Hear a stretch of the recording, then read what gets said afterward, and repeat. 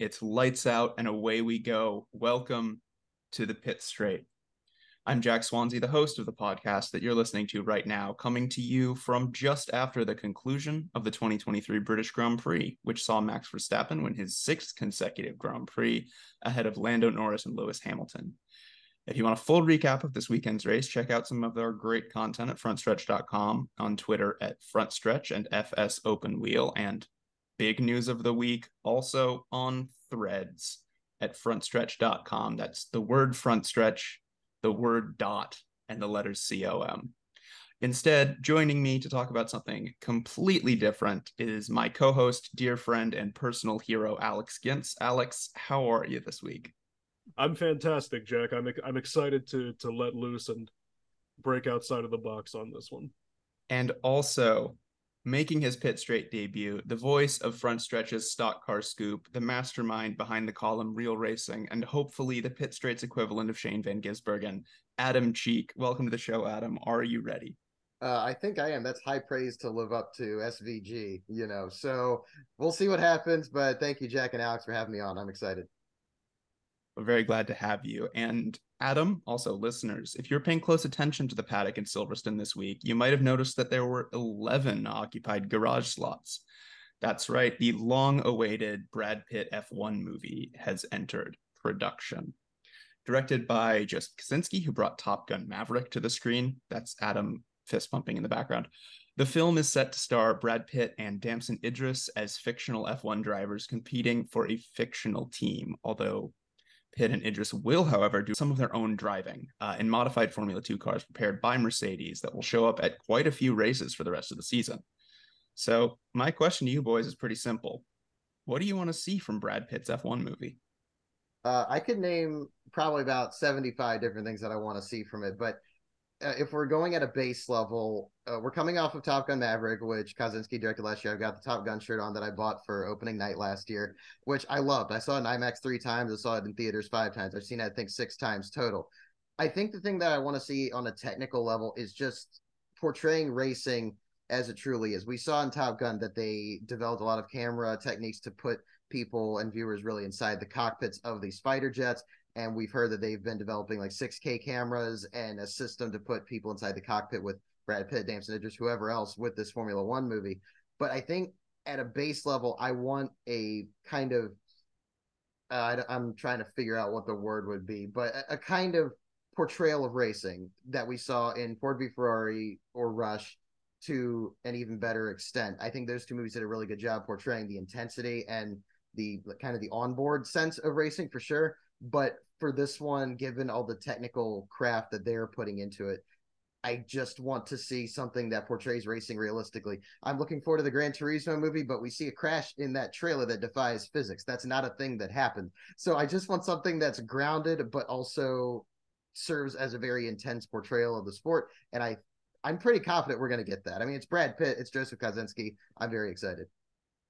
Yeah, so I watched Ford versus Ferrari again yesterday, and I actually liked it a little bit less than I did the first time around, because I noticed that in damn near every shot where a race car is on track, Christian Bale is passing someone in like the middle of a huge pack. And it's for someone who's watched a lot of racing, as the three of us have, you can tell that the weight of the cars when they're rendered in CG isn't really there. But also sort of as the story weight of these significant passes that he makes at the 24 hours of Auto Club Speedway, or at Le Mans on the Ferrari at the end. They don't really feel that weighty, both because it's CG and because we've seen him pass 1,000 cars ostensibly for position, because they haven't even told you that it's a multi-class race. But so in racing in general, but particularly in F1, we think about drivers having to set up passes over several corners or entire laps. And also they're, rarely in the middle of a huge pack or totally alone on the racetrack. But because this is the creative team behind Top Gun Maverick, I think as racing as an action sequence is all about communicating visually the geography of the scene of the cars relative to each other and to the track. And if there's any creative team that can really get an audience to intuitively understand racing lines and breaking points, I really do think it'll be the people who shot the dogfights, and especially that canyon practice sequence from Top Gun Maverick. Absolutely. The geography geography is a really good word when we discuss these scenes. I'm glad that Rush was mentioned, because Rush was one of the first movies, 10 years ago, mind you, that actually put together racing sequences that looked coherent, that looked like we were watching the same race unfold in each shot. Um, you know, Talladega Nights is probably the worst example of this. Lord forgive me for slandering such a masterpiece, but there were scenes in Talladega Nights where they would go through the front stretch at Talladega, come off of turn 2 at Texas, go back through the front stretch at Rockingham, and then they would come full circle and crash on the front stretch at Talladega. and and we were just insulted enough that it was insulting that we were expected to believe this. And Rush was one of the first films I saw that actually looked like it had that coherence and that respect for the sport it was portraying. And if we can just navigate that weightlessness and the gravity defying nature of some of these cars when they're being rendered digitally, we I'll eat my hat when it happens, and I've been practicing filing my teeth to be able to chew up my Boston Red Sox cap in preparation for this movie. I'm that excited. And also, one quick note that I wanted to make as well is I think you really need to nail like the human element, because there is so much emotion and preparation and mental preparedness that goes into these races in real life. And I think they got a good director to do that, because Top Gun Maverick has some fantastic emotional human moments. And I kind of look at the scene between Tom Cruise and Iceman, which obviously Val Kilmer has a lot of stuff going on personally where he wasn't able to do everything he probably would have been able or would have liked to. But you bring in Kerry Condon, who just got nominated for an Oscar for The Banshees of Inisherin, and you get Kosinski to direct, and he did a movie called Only the Brave back in 2017. Highly overlooked.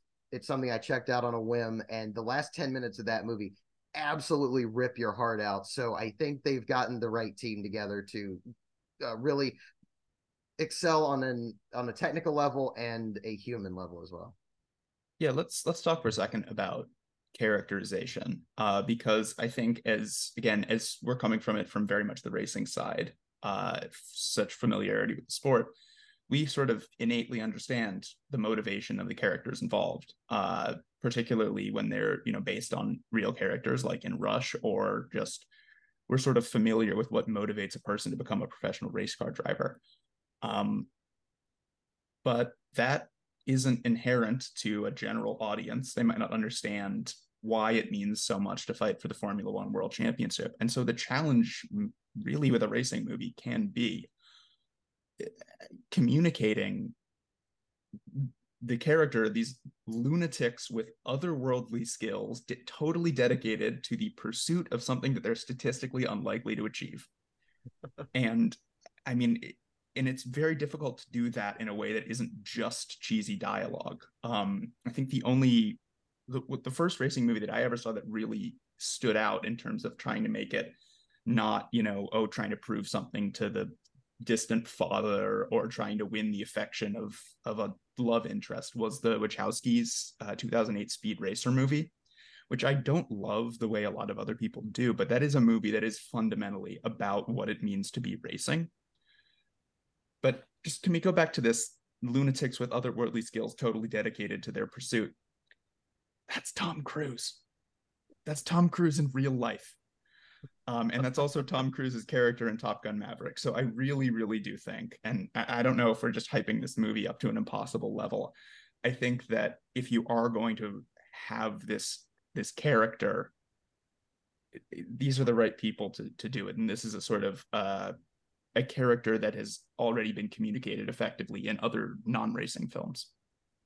I agree really heavily that it is, at least from my personal experience, it's very difficult. I could sit down with somebody, and I tried to do this once in college, and it didn't work out very well, and make somebody watch the last 2 laps of Watkins Glen 2012.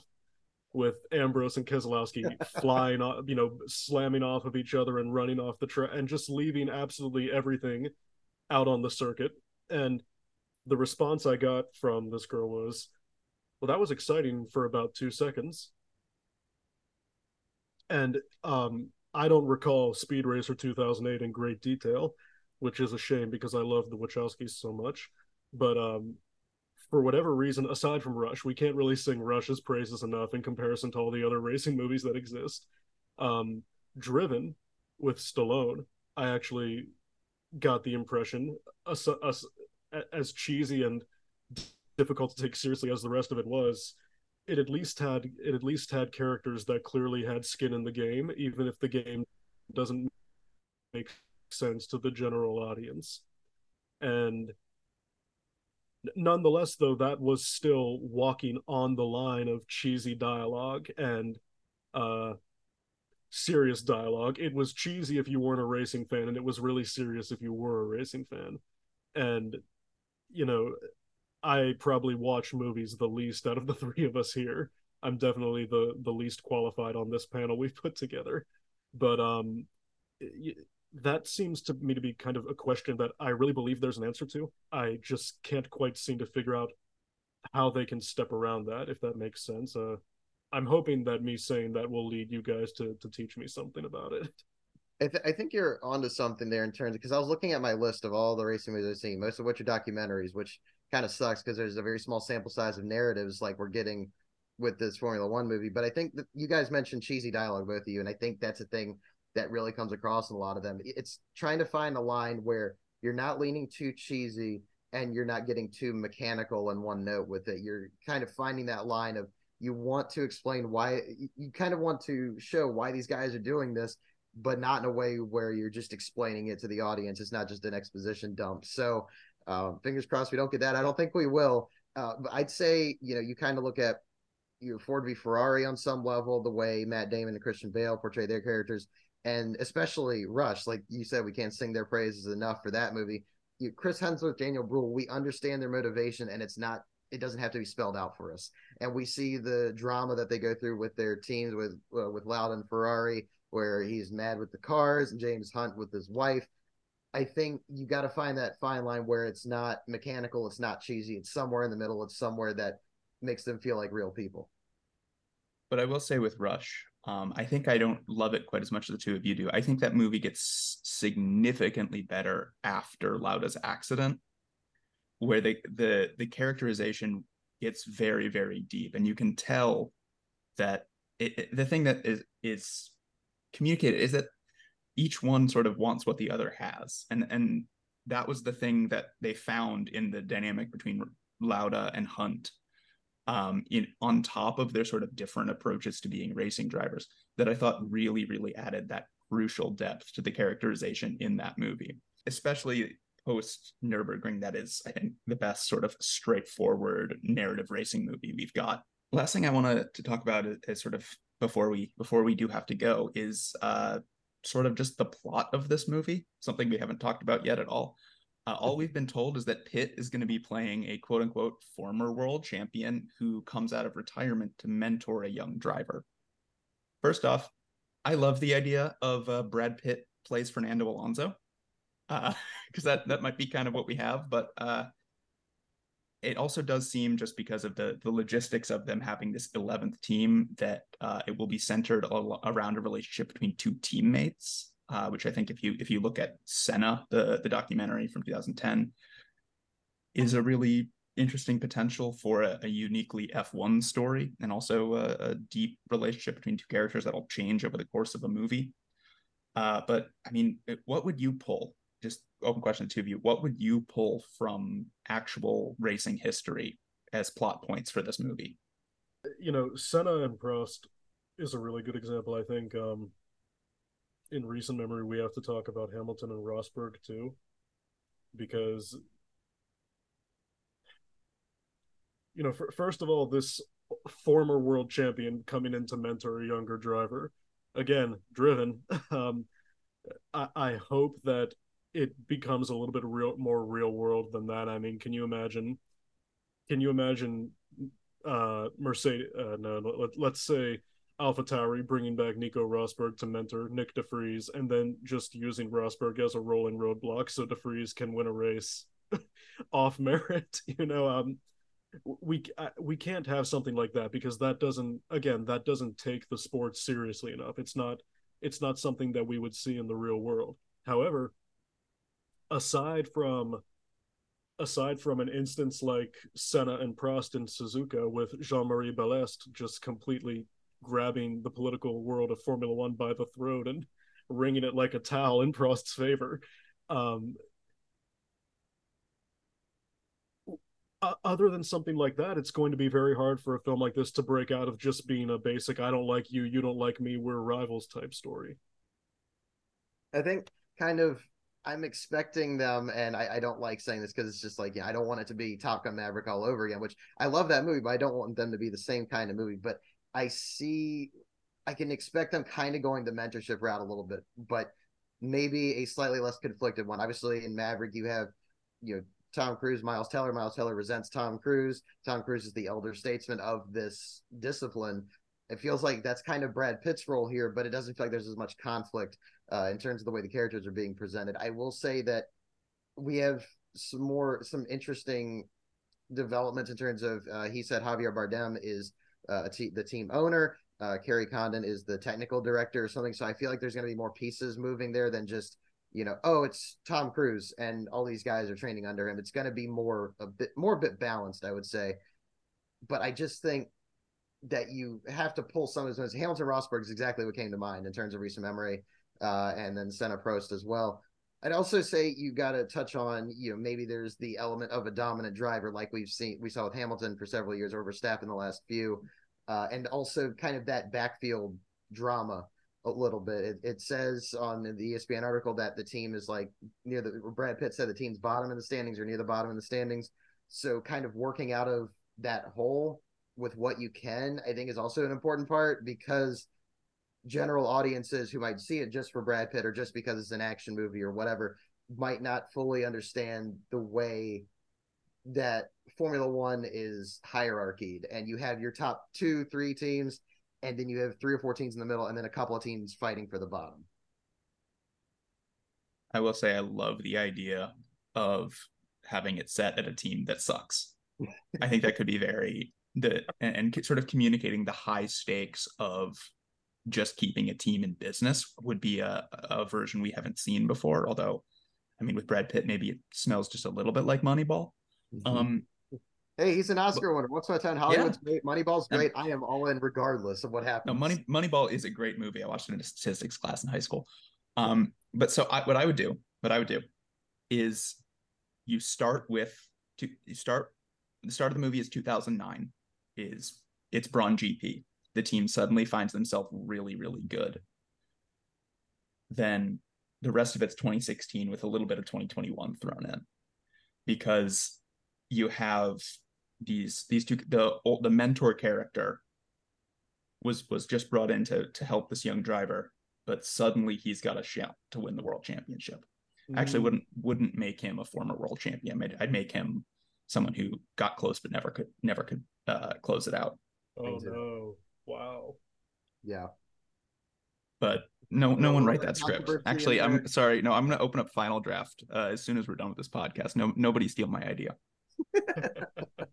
I would say, like throw in, like you said, 2021, have some sort of controversial climactic moment in there, and have what's left of the movie kind of trail off from that. Whether it's, I don't think this is a movie that has to necessarily turn out to be a success story in terms of the characters, but if you portray it the right way, these characters can still fail and it still works as a movie. It doesn't have to be, everyone has to triumph at the end of it, but I'm very interested to see, the dynamic between Brad Pitt and Damson Idris, and kind of how they portray that. Like you were saying, the elder statesman who never quite got there is suddenly in position to win a title, but he has the conflict of maybe the guy that he's trained is also right there with him in the points. Well, this is all the time we have, so we'll just have to watch that movie when it comes out. Listen, you two can come stay with me in LA, and if we don't like what happens, we can drive right down to Beverly Hills and give Mr. Pitt a piece of our minds. Oh don't know. All right. Well, that is all the time we have here at for the Pit Straight, but that's not the only podcast that Front Stretch has. Pay attention because coming out pretty soon is the next installment of Front Stretch Happy Hour. And listen, if you want to know what it's like to be at the racetrack for Front Stretch with some of these guys, it's pretty much just like that. Adam, Alex, thank you so much for coming on the show. Thank you, guys. For legal purposes, I will recuse myself from your previous comments, but I appreciate you having me on, and I cannot wait for this movie to come out. Always a good time.